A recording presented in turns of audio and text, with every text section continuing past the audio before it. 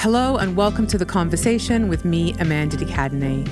This series of The Conversation is brought to you by VS Voices, another fantastic podcast I host, which highlights trailblazing women from around the world to celebrate the multifaceted nature of the female experience. You can listen to Voices on the iHeartRadio app or wherever you get your favorite podcasts. On this week's episode of The Conversation, I'm speaking to author and filmmaker Tiffany Shlain about the relationship between humans and technology and some solutions to navigate screen time. I'm so pleased to be talking to you now. I mean, I'm happy to talk to you at any point, but to have an excuse to talk to you because I, like so many homes around the world, have been struggling with how much time I'm spending online, my kids are spending online, and what that is doing to us individually and as a community. The fact that pretty much everything we do, whether we're exercising, there's an app. We're reading the news, there's an app. You're eating your food, there's an app to like photograph and document and measure and weigh and share. And anything new that comes out in the world now that doesn't have a digital component basically is not going to succeed as a business.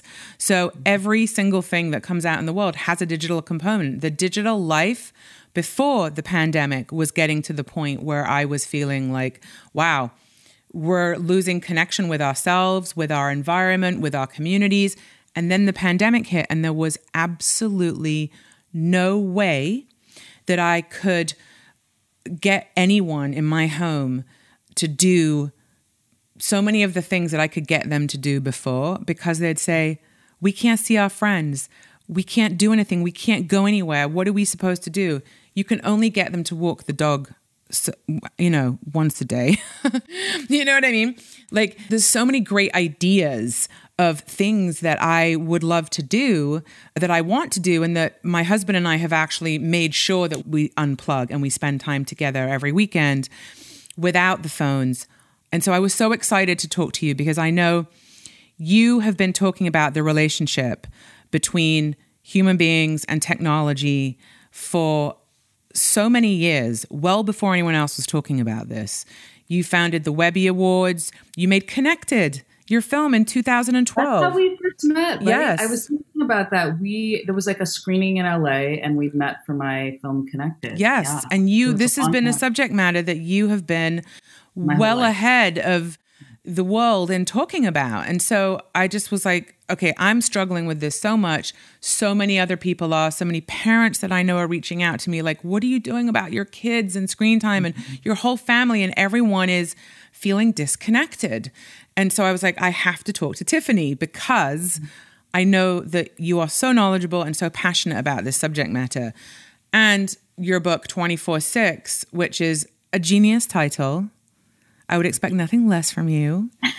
It's brilliant. And I wanted just to talk to you to see what your experience has been personally, and also eventually at some point in this conversation for recommendations for people, because there's a lot of great ideas, but how do you do stuff in practical terms? Yes. Well, first of all, it's so great to see you and to be talking to you again. And yeah, my whole career from a very young age, I had the Apple IIe before the Mac. I had the Mac. I was so excited about the potential of computers connecting us all over the world before the web. And then I founded the Webby Awards when the web started, and I was like deeply immersed. And my husband's a professor of robotics. We're super into both what does technology amplify and what does it amputate? Because while we're what does it amplify and what does it amputate?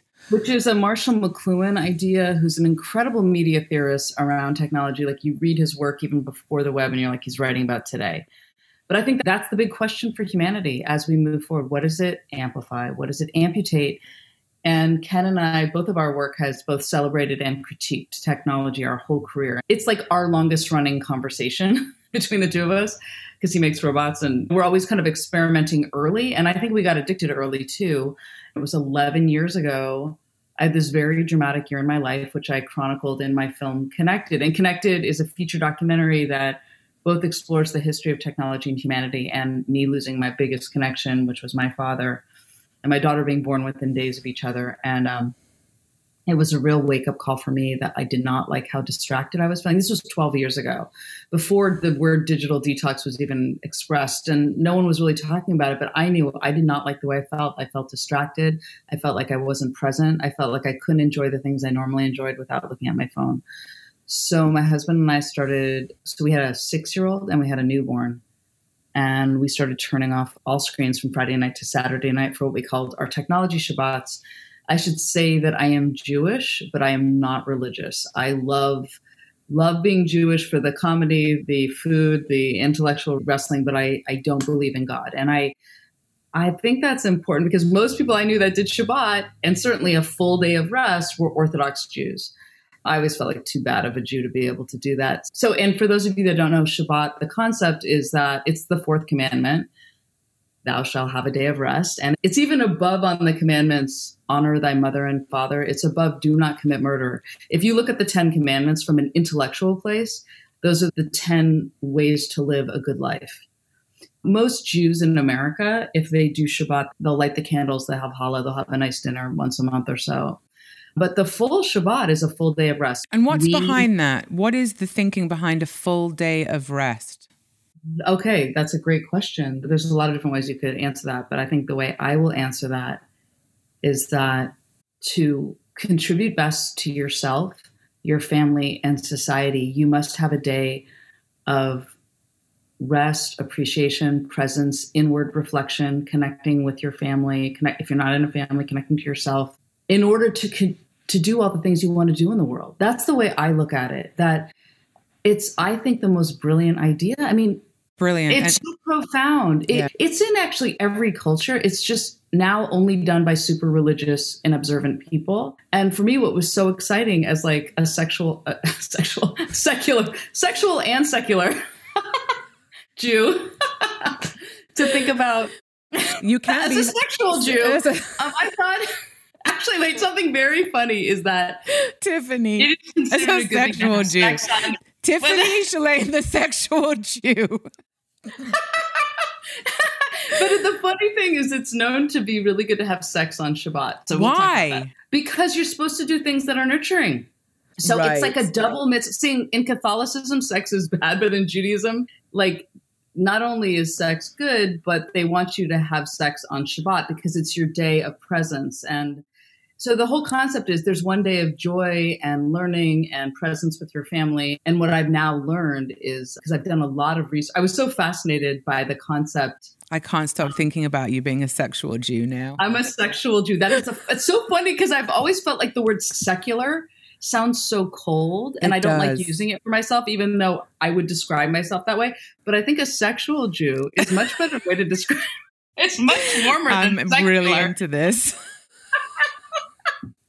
Anyway, so we were doing it purely like I wasn't feeling good. My husband was also feeling very distracted. And we thought, let's just try this experiment. And we were part of this group called Reboot that was doing a national day of unplugging. So we, around with like 60 people, decided to turn off all screens. And literally, it was exactly what I needed. It was like this oasis of calm I hadn't felt in so long, and presence and all these things. And so then we did it the next week. And most people we did it with for that National Day of Unplugging just did it that one time for the year.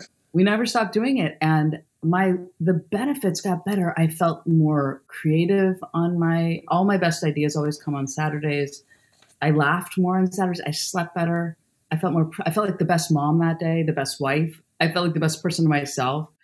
And so the longer we did it, the more addicted everyone became. So now, if you imagine we started this 11 years ago, then like about 5 years ago, it was just out of control. You couldn't walk anywhere in New York without everyone staring at their phones. And you went to dinner, everyone pulled their phones out. It was like a yawn. One person would pull it out, everyone pull it out, and everyone would disengage. It's like a weird permission. It's like, oh, you're cool with phones at the table? Great. And then everyone gets theirs out. Do it. Yeah. And I was like, oh my God, what's happening to society? So I started doing this, and then eventually the benefits just, only just doubled and amplified in my life. And I think because I'm a woman of tech, I'm not anti-tech. I'm just anti-tech 24/7, and carving out this whole day every week with my family. And really it's family day. I mean, it was interesting what you were saying is that It's the day.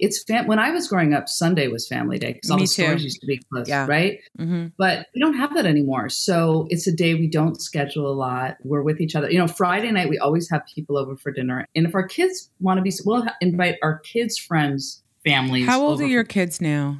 I have an almost 18-year-old and almost 12-year-old. Oh my gosh. How old are your kids? Okay, so Atlanta is 28 and my twins are 14. That's what I remember. Your twins were around in my soup. Yes. Age. So they're 14. And that's the tricky part, right? Is the teens who have really no experience of socializing and engagement with their friends without screens. They've come of age at a time where that's the mode of communication. They don't text. They do Snapchat photos with with text on top of it. Like that's how they're communicating. I mean, my kids they're not like Waldorf kids. They love the technology, but I think what it has taught them to have a whole day every week without it is that they can live without it, that they can have a conversation around a dinner table without it. Having two daughters, I mean, we have one table and I do like a guided conversation where everybody's has the equal airtime because I was the youngest in a very talkative family and I was always fighting for airtime. So at our dinner table, everybody gets the same amount of time and we pick a topic. But I think you pick a topic at dinner? Well, what we do, I'm actually designing my own version, but I use conversation cards. So if you think about Shabbat, it's really like having Thanksgiving meal every week because everyone has to say one thing they're grateful for. And Shabbat's all about the week frame of time. And then I have cards that our youngest daughter has put them at each card and she leads this discussion. Again, because I was the youngest child. And she says, everyone say one thing you're grateful for and how this word on this card pertains to your week. And the words are everything from something that made you laugh, the benefit of the doubt, humility. It can be concepts or words and you have to think about your week and pretend. So it's the deepest conversation of the week. It is the funniest, the most revealing. I mean, because our weekly dinners, it's like we do a highlight and low light, but they're like a half an hour and, whatever. But the fact that your kids participate and they're on board with it. I mean, I don't know if I could get my kids to do that. My kids will sit at a table. If I can get both of them to sit. Do you have no screens at the table or are they at the table? No screens at the table. That's a hard rule. I mean, look, I'm interested in conversation. That's right. I really believe in the power of conversation and shared experiences and the power of storytelling and intergenerational storytelling. And obviously a family is a perfect scenario to check those boxes. However, I have found it very challenging to get them both to sit at the table. They want to eat at different times. They're on different kind of schedules. One of their sleeps is messed up. So she's eating much later. One doesn't like to eat breakfast. Syncing everybody up is... Oh, I agree. And then actually the 6 days of the week, we only have one meal together during the week and it's dinner. Because every we're all day eating at a different time, every lunch at a different time. That's why I'm saying the special Friday night dinner with sometimes their friends' families, which is a great way to get to know who your kids are hanging out with. And it's special. We set the table. We make all the foods we resist from. I make fresh bread. We have ice cream. We have whatever everybody wants. It's like a decadent, gorgeous meal. I think because it's special, we set, flowers, we do the whole thing. And that's actually a really beautiful idea of the concept of Shabbat dinner, because basically parenting is all about modeling behavior. So I will admit to you something that was happening to me, because we used to have no screens in the bedroom and we're a 2-story house. So there was kind of no screens upstairs. And then of course, with the pandemic, that went to shit. I mean, their bedrooms became their classrooms. We on our date nights used to go to the movies. Now we put a TV in our bedroom. Suddenly screens were multiplying upstairs. And there was a point 3 months ago where it got so slippery and the bedtimes and the screen. And I was like, and here I've made films on how you should never have screens in the bedroom. Teens are known to check their phone 3 times in the middle of the night. Same with adults. At a certain point, Ken and I were like, whoa, we're getting back with the program here. All the screens out of the bedroom at 9. So we got them out of their bedroom. 9. Okay. What was their response to that? I mean, I think you just need to be parents and be like, you know what? We pay the bills. You live in our house. Right. This is the rule of the house. But here, I haven't even gotten to the part. So And sure enough, they were sleeping better. Even if they fought it at first, they felt better. There was like a more fun nighttime ritual because it just was like everyone wasn't in their own little worlds, which you never want all the time. I mean, some of the time that's okay. So then my youngest daughter, I was in my bedroom and I take a bath and I read. But because I was managing the situation, I still had my phone in my room. And as we know, when you're reading with the phone next to you, you're not reading. You read a page, there's something in the book that makes you think of the phone and you're on the phone and then you go back to the book. Yes. And it's like this distracted situation. So my younger daughter was like, Mom, why do you have the phone in the bedroom? Yeah. I was like, oh my God, you're absolutely right. My phone's going down with yours. So now at 9, I'm like, hey, and I even asked her to do it. Honey, will you put all of our screens? Here's my phone. We're all doing this together. You know, there's that expression where you can tell your kids something 3,000 times, but they're just watching what you do. Yeah, we are the Wi-Fi, no pun intended, in our home. And what we do as parents is what gives the signal to them of what they can and they cannot do. And I think a lot of the issues with screens reflect back to parents and bring up the question of, as parents, how reliant am I on my phone? Can I put my phone down? Am I on my phone at night? Am I able to have a conversation without thinking, I turn all my notifications off. Yeah. Everything's off. I don't have texts that come up on the screen. Every single notification is off. My ringer is off 100% of the time. You know, they say that you check it like 80 times a day anyways. You don't need it to also interrupt what you're doing. I don't want it. When I'm ready, I will check it. So, and if you need to get hold of me, you know, the truth is, like, I've been at home for a year anyway, but the point is that those are things that I do and my family gets frustrated. They're like, oh, we can never get hold of you. I'm like, listen, I will set it to a certain ring so that if it's you and you really need me, it will alert me. But otherwise, everything's off. And having to check my own reliance on screens. And I remember, like, I didn't grow up with the internet, right? In the same way. And so I remember feeling so lonely when I would just spend hours and hours by myself in my bedroom, having, like, just not being able to see friends, feeling so lonely, either because I wasn't invited, I wasn't included, or for whatever reason, I had to be in my home. And I was so isolated and so lonely, and learning to manage that feeling of discomfort and loneliness and isolation, because I couldn't just pick up my phone and distract myself from that uncomfortable feeling. Even though it was a hard feeling to learn to deal with, it also taught me to deal with uncomfortable feelings. Standing in line at a coffee shop, waiting for your coffee when there's people in front of you, behind you, and everyone's just kind of standing there.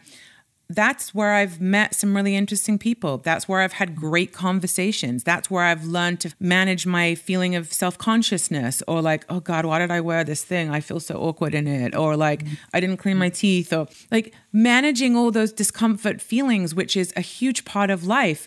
When you bring a phone into it and you bring a screen into it, you don't have to manage those uncomfortable feelings in the same way. There is no muscle memory that's being built for dealing with those awkward situations, because you just pick up the phone.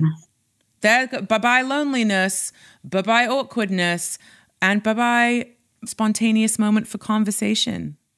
Yeah, I think that's right on. The uncomfortableness, even boredom, which there's been so much research, and I'm super interested in this topic too, of just how boredom leads to creativity, because you have to just sit with yourself. And this new quote I heard from Rumi, who's one of my favorite poets anyways, and I never heard this quote, is, I'm not going to get this exactly right, but something to the effect of like, always remember to make appointments to check in with yourself.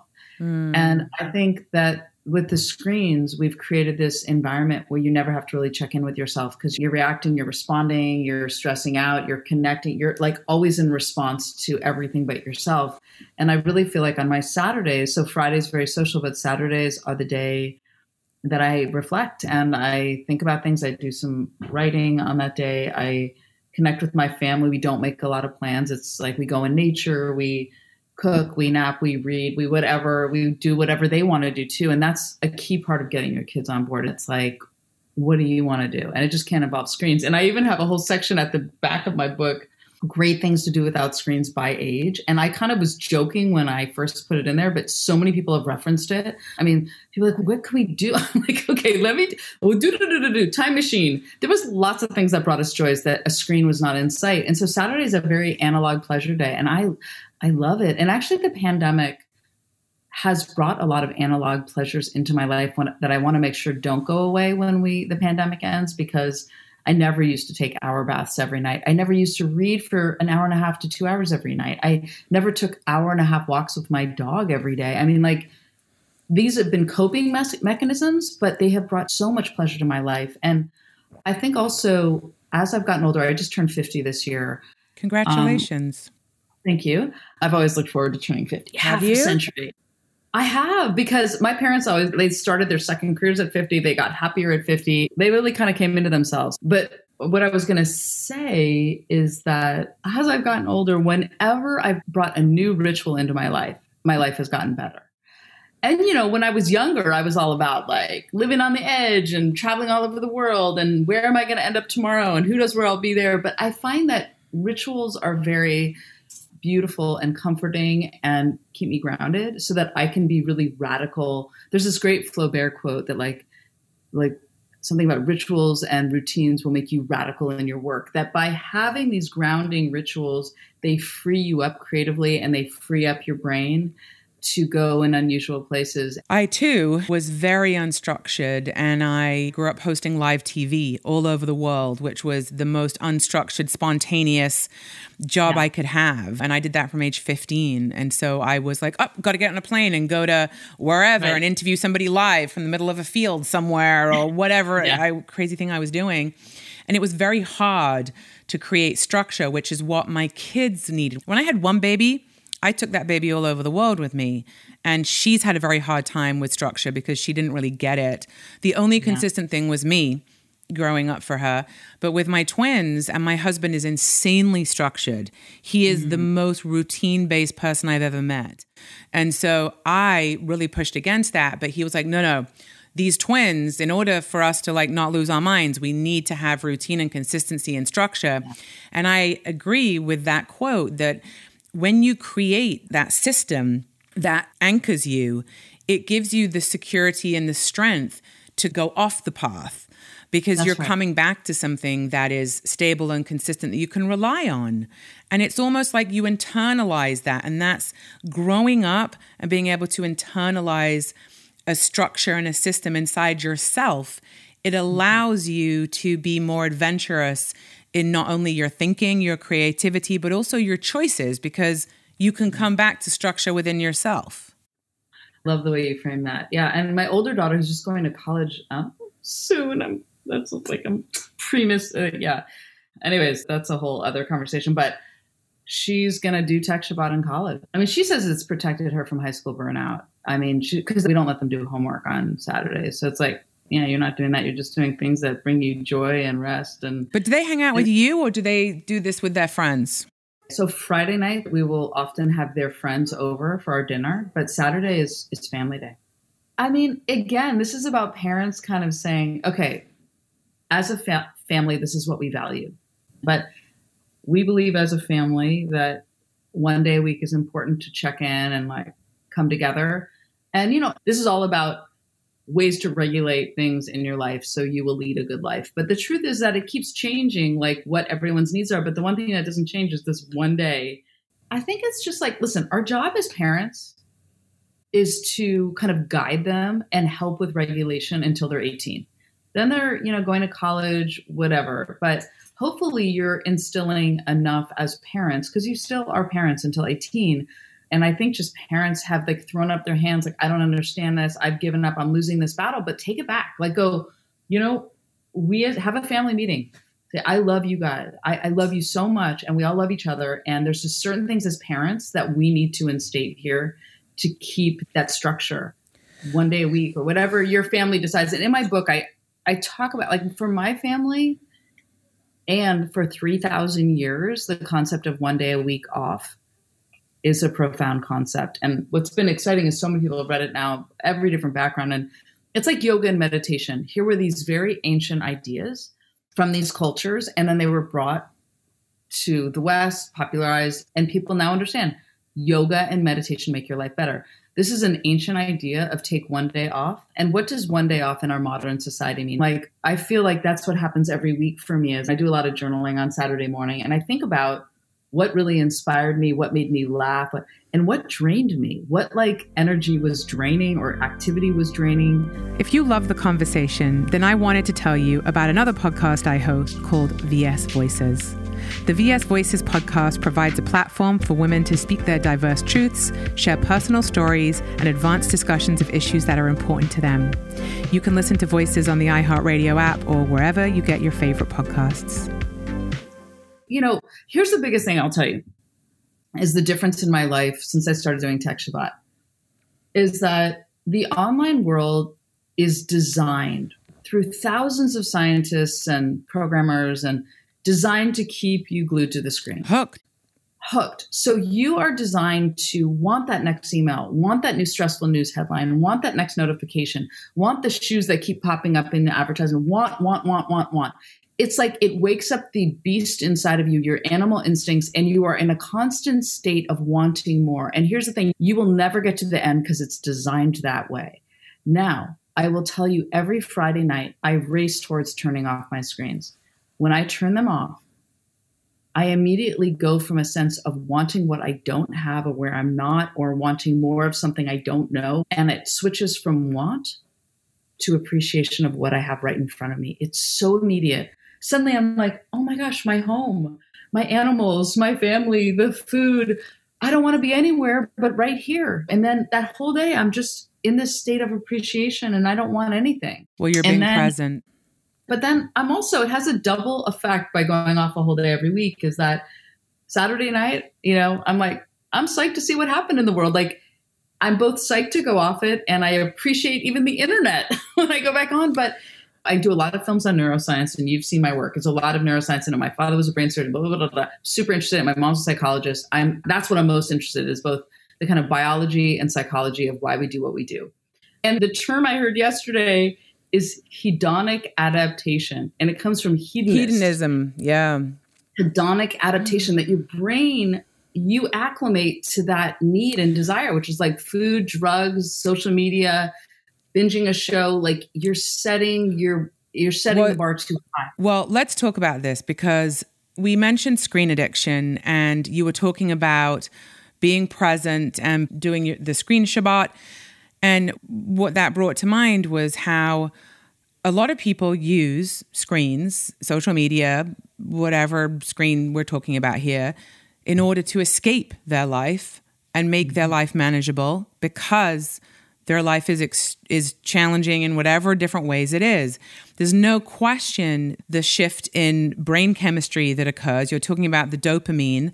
When we look at depression, and you obviously can speak to this way more than I can, but the lack of dopamine in a person's brain who's suffering from depression, the high that comes from what we're talking about with the screens, the validation, the engagement, it does increase your dopamine. So of course people are feeling better. If they're unhappy in themselves and their lives, whether it's food, sex, shopping, gambling, porn, internet, all the things that people go to in order to escape and feel better. And there is no question that I know that the DSM has a diagnosis now for screen addiction.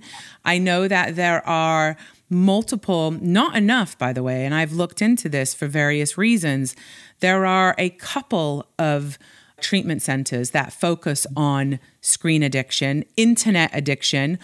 The majority of them are connected to people who have porn addiction, which I found interesting because not everyone that has a screen addiction has an addiction to porn. Gamers might spend 3 or 4 days straight gaming, not showering, not eating, drinking Diet Coke and whatever the hell they're doing to stay awake. This is a very real addiction. And it's becoming more and more and more. And yet there is very little support in place for people who may think they have an addiction to screens. But the neurology of it is exactly what you're saying, which is resetting the bar. Your neural pathways are getting, especially for kids, and this is the piece that I think about. The developing brain. The developing brain that is now used to having these dopamine hits from gaming, from likes, the various ways that validation is occurring, right? What is that doing? That's setting their brains up. They're developing brains up to seek dopamine hits in order just, not even for the high, just to feel normal. And so what are those behaviors that they are going to seek in addition to the screens in order to have that dopamine high? In my limited perspective, it is setting people up for a lifetime of pleasure-seeking, adrenaline-seeking behaviors. Okay, you hit on so many things that I'm glad you hit on. So Harvard is just starting a new digital wellness lab that I've been on the board of for years. Dr. Michael Rich heads it up. He's brilliant. It's all about what we're talking about. It's got all the tech companies who know this is a problem and are going to help try to find solutions for it. Thank God. It's a wonderful board and it's a wonderful group, and we all share the thoughts that you have and want to create research and access to the public to help people. The other thing that I was going to say is that when you were talking about that people pick up the phone or the screen, whatever, to escape, and that's real. I mean, there's a good hour and a half a day where I'm just like, I need to zone out. Yeah. And just being a working mom, like, I'm sure you're like me. I'm running from the vet to the this, to the that, to the trying to manage the this and the that and all of that while we're having a career. So the problem with always having such an easy access to be distracted, to escape, to be entertained is, first of all, especially for kids, you need to learn how to deal with those feelings. Exactly what you said when you were a lonely teen, which I was too. And you learn how to be uncomfortable and how to work beyond it, which, of course, when the greatest growth happens is when you're uncomfortable. But secondly, I worry that people think that all the power is in this phone. And I've asked people, why are you afraid? Because people go, oh my God, I read your book. I'm too afraid to do it. And I really sit with them like, what are you afraid of? And what happens when you turn off the phone and you have to deal with not being able to escape is you find your own power. That's why every great wisdom practice, Buddhism, Judaism, Christianity, everything says, and again, I'm not even a religious person, but I'm going to tell you what I love is the idea that you have to, as Rumi says, make appointments to check in with yourself. And what do you think about that? And sorry to cut you off there, but essentially what we're talking about, it is setting up a mindset that the power is outside of you. That's that right. You are always going to people, places, and things in order to fill yourself. That is the big lie. The lie is that those things outside of ourselves will fix you and help you to feel better. That is not the truth. The truth is, it's in you. You are the one. You. And if you have the courage to carve out time as an individual, as a parent, and make your kids do it, they're going to build these muscles and resources that will help them throughout the rest of their lives. And if any second they're uncomfortable, pull out that phone. That muscle gets strengthened in their brain. Uncomfortable, escape, escape, escape. And they won't have the tools to We're actually doing them a disservice. Life. We're doing them a disservice by not allowing our kids to fail, to feel uncomfortable, to struggle, to feel overwhelmed. It's like the overparenting as well, which I'm also kind of obsessed with, because in America, it's quite different to Europe in the way that parenting is approached. And it comes from a loving place. People don't want their kids to suffer. But there is something really valuable about suffering. There's something really valuable about overcoming adversity, about surviving loneliness, dealing with feeling shame and embarrassment and humiliation. If we're not allowing our kids to have these experiences, literally the neural pathways are not developing to teach them how to do this. They're going to get out in the world and be a 40-year-old man or, individual and not know how to handle this stuff. And the wreckage and the chaos that comes from escaping uncomfortable feelings can be catastrophic. I've seen it. It's the new drug. New drug with no age limit on it, with no warnings on it. I think there should be a warning on apps. I think there should be a warning on devices that let people know what the possible impact is. Mental health challenges. That's the insidious part, is that a certain amount is okay and good. But what you need to become sensitive to and what you need to teach your kids to is, or not even teach them, but limit it before they're role able model. to know it, is when does it turn? And like the group texts, when do they turn bad? Or, when does compare and despair make you feel so bad? How do you identify what gives you energy or what takes away energy? And like I said, and at the beginning of our conversation, what amplifies, what amputates? That is the single greatest question of our age. And you need to build the tools, and your kids need to build the tools to distinguish between the two. And that's our role. And the other thing that I'll say is that we are adaptable human beings, and I think it's important to learn how to struggle through something. I completely agree with you. We have done something in our home, which is at 12 o'clock, the Wi-Fi gets unplugged. You cannot do any workarounds, and the kids' SIM cards, whilst they're at home, are out. They don't need a SIM card. If they go out in the world and they go whatever. Wait, this is brilliant. Wait a second. So at midnight. At midnight, yeah. I have my own Wi-Fi in the garage so that I can do my work if I need to, early in the morning or late at night. But pretty much the Wi-Fi is gone. Midnight until 9 a.m. Did they freak out when you started that? Yes, it was quite extreme, the response. And I'm going to tell you that the response was at times in the beginning so extreme that it scared me. And I thought, we're doing the right thing. Not a day too soon. Right. But I will tell you, it, really got me thinking about screen addiction and what was happening to my kids' brains. And that's why I'm also so interested in this subject matter, because I know that every other home around the world with kids is also asking so many of these questions. Okay, so if you don't have your kids' buy-in, right, then you have to be able to tolerate a possibly explosive behavior. I've been verbally assaulted. I've had things thrown at me. There's been a lot of freakouts around not having the internet. So you have to be able to tolerate that. And at times I can't tolerate it. And I just think the internet has become a babysitter for people. So many people are stressed and overwhelmed and anxious, and the parents have their own issues and they can't tolerate and or manage, kids that are acting out. The internet is a great place to park your kids when you don't want to deal with them or you feel overwhelmed and you can't. But as I say to my kids, I would not drop you in the middle of Times Square by yourself with all those people with, I have no idea what's going on, and be like, bye guys, hope you do okay out here by yourselves. Dropping your kid in the internet and leaving them unmonitored at a certain age without any support, any guidance, any dialogue is close to dumping them in Times Square by themselves. And here's the other thing I want to talk about.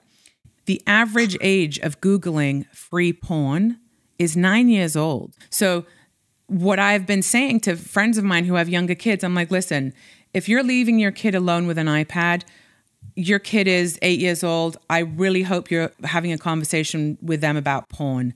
And parents think I'm extreme. If you don't talk to your kid about porn, the internet will, and it's going to start teaching your kid that this is what sex is. You don't want that. And the way I describe it is, I'm like, the same way as there's action movies and rom-coms and horror movies, there's porn. It's pretend sex. It is not real sex. It is actors who are paid in order to reenact generally a guy's idea of what kind of sex is interesting to them. And it's not real. It's make-believe.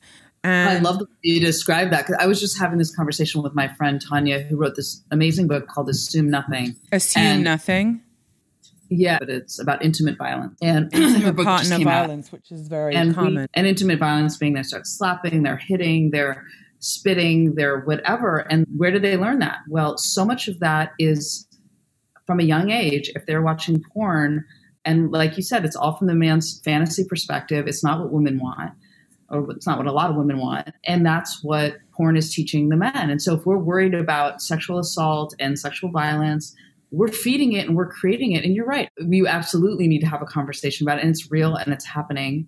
And it is the equivalent of just dropping them off. I mean, I tried to put some filters on and I put too many, and then she couldn't get to anything. And then we took them off, and now I tried to get back. But listen, both of us grew up half of our lives offline and half online.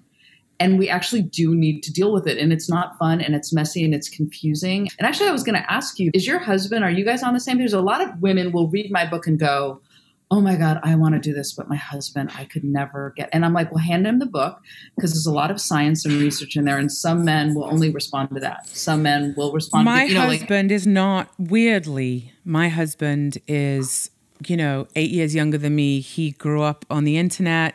He's not on social media. He doesn't even know how to post. He does not like social media. He is not online. He's not into it. But his answer to pretty much everything, any issue that's going on in the home is, you know what I think? And I'm like, yeah, turn the internet off. He's like, yep. He is convinced that a lot of the issues that we deal with within our relationship and making time for each other and being present, the kids and the lack of exercise or the over or under, the imbalances, right? He's like, turn the internet off. If there's no internet, they're going to have to think of something else to do. And his concept is, again, like you said, boredom inspires creativity. When you're so goddamn bored, you just start connecting dots in a way that you don't usually do because you're so bored and you come up with stuff. And he maintains that. And so his answer to pretty much everything is unplug the internet.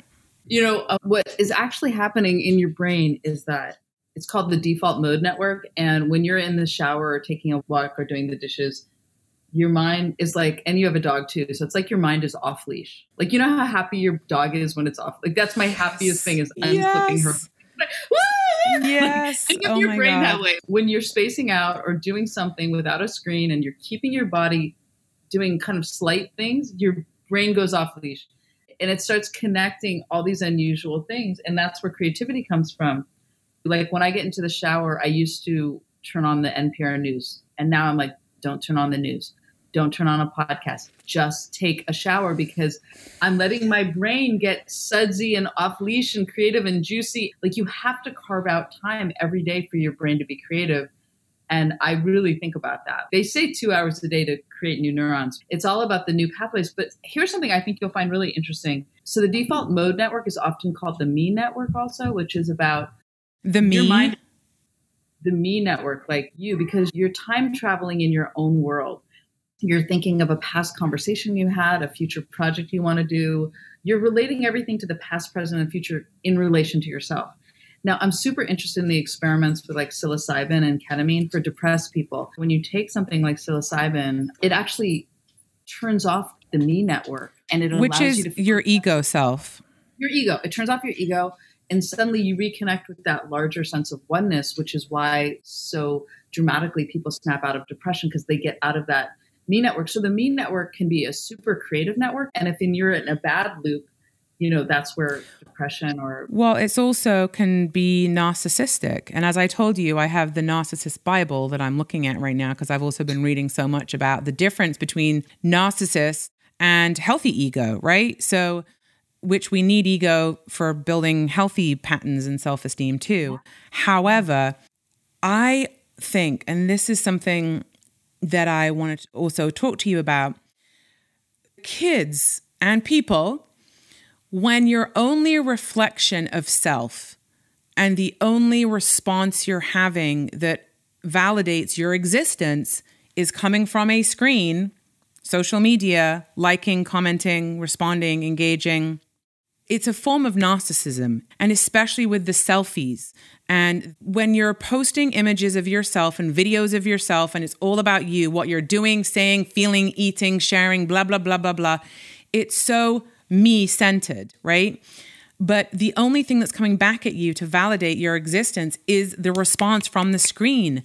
It is a narcissistic loop. Again, it's like putting all the power outside of yourself. Exactly. That was on my bake last week. Her name is Amy Crouch, and she wrote a book called Tech Wise Teen, and she turns off screens one day a week from a Christian perspective. I said to her, I'm on social media. I just try to be really intentional with it. And I really think about what I post. I really try to post things to inspire and delight and bring joy to other people and not to ever make them feel bad. And I really think about that. And what she said is the problem with social media is that if you take that idea to the end that you post something and you're looking for the likes to validate your life, yourself. You're looking externally to get the power once again. And you have to develop a sense of self-worth from yourself. You can't have it be an external thing, especially when algorithms are deciding who sees your post. I mean, it's the weirdest thing. That's what I'm saying. It's setting people up to constantly look outside of themselves, to mirror back who they are. Is this interesting? I think it's interesting. You put it up there, 20 people like it. You're like, I guess it's not. And you want to take it down. But do you still think it's interesting? Even though only 20 other people do. It's like it's setting you up to make your decisions based on outside validation, which is death. That is the worst feedback loop to be in. And it's so many people already suffer from that their self-esteem is based on what other people think of them. And That's more right. and more and more, that muscle is being built because the only feedback loop is coming from the screens. And that is what I'm so worried about with my kids, you know? And that is the sad reality we live in.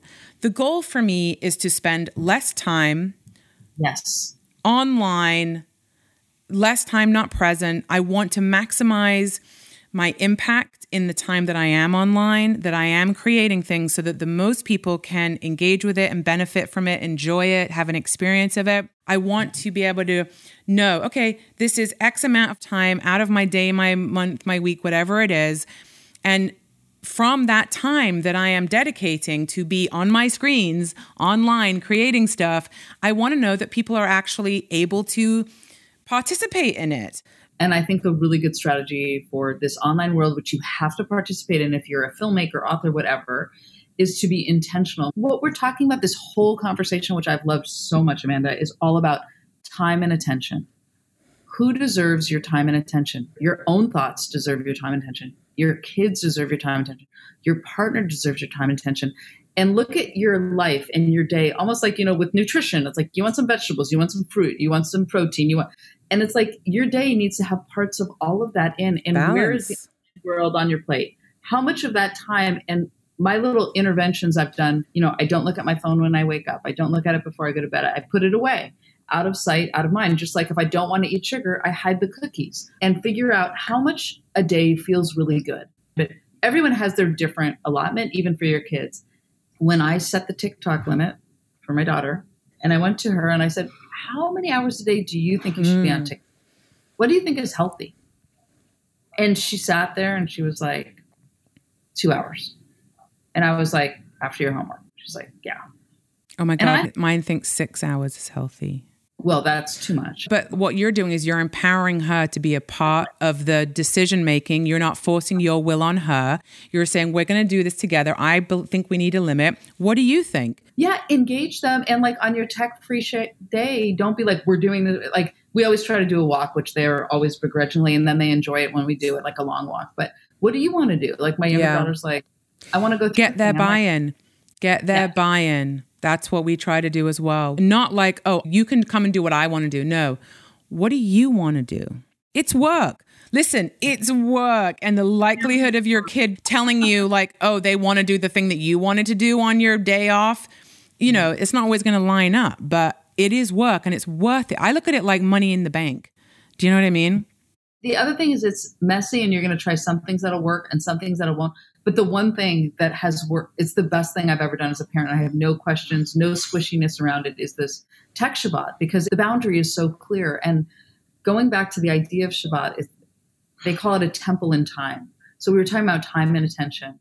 So for one day, your home is sacred. The outside world can't get in. For one day, it's not about what you're watching, who's notifying, who's calling. We have a landline, by the way. We have a landline too. Exactly. So and that's what I say to my kids. And I put a landline in their bedrooms because they were like, we need to be able to speak to our friends. I was like, great, call them up. We don't communicate via phone. We do it on Snapchat. I was like, well, guess what? Learn how to use a phone.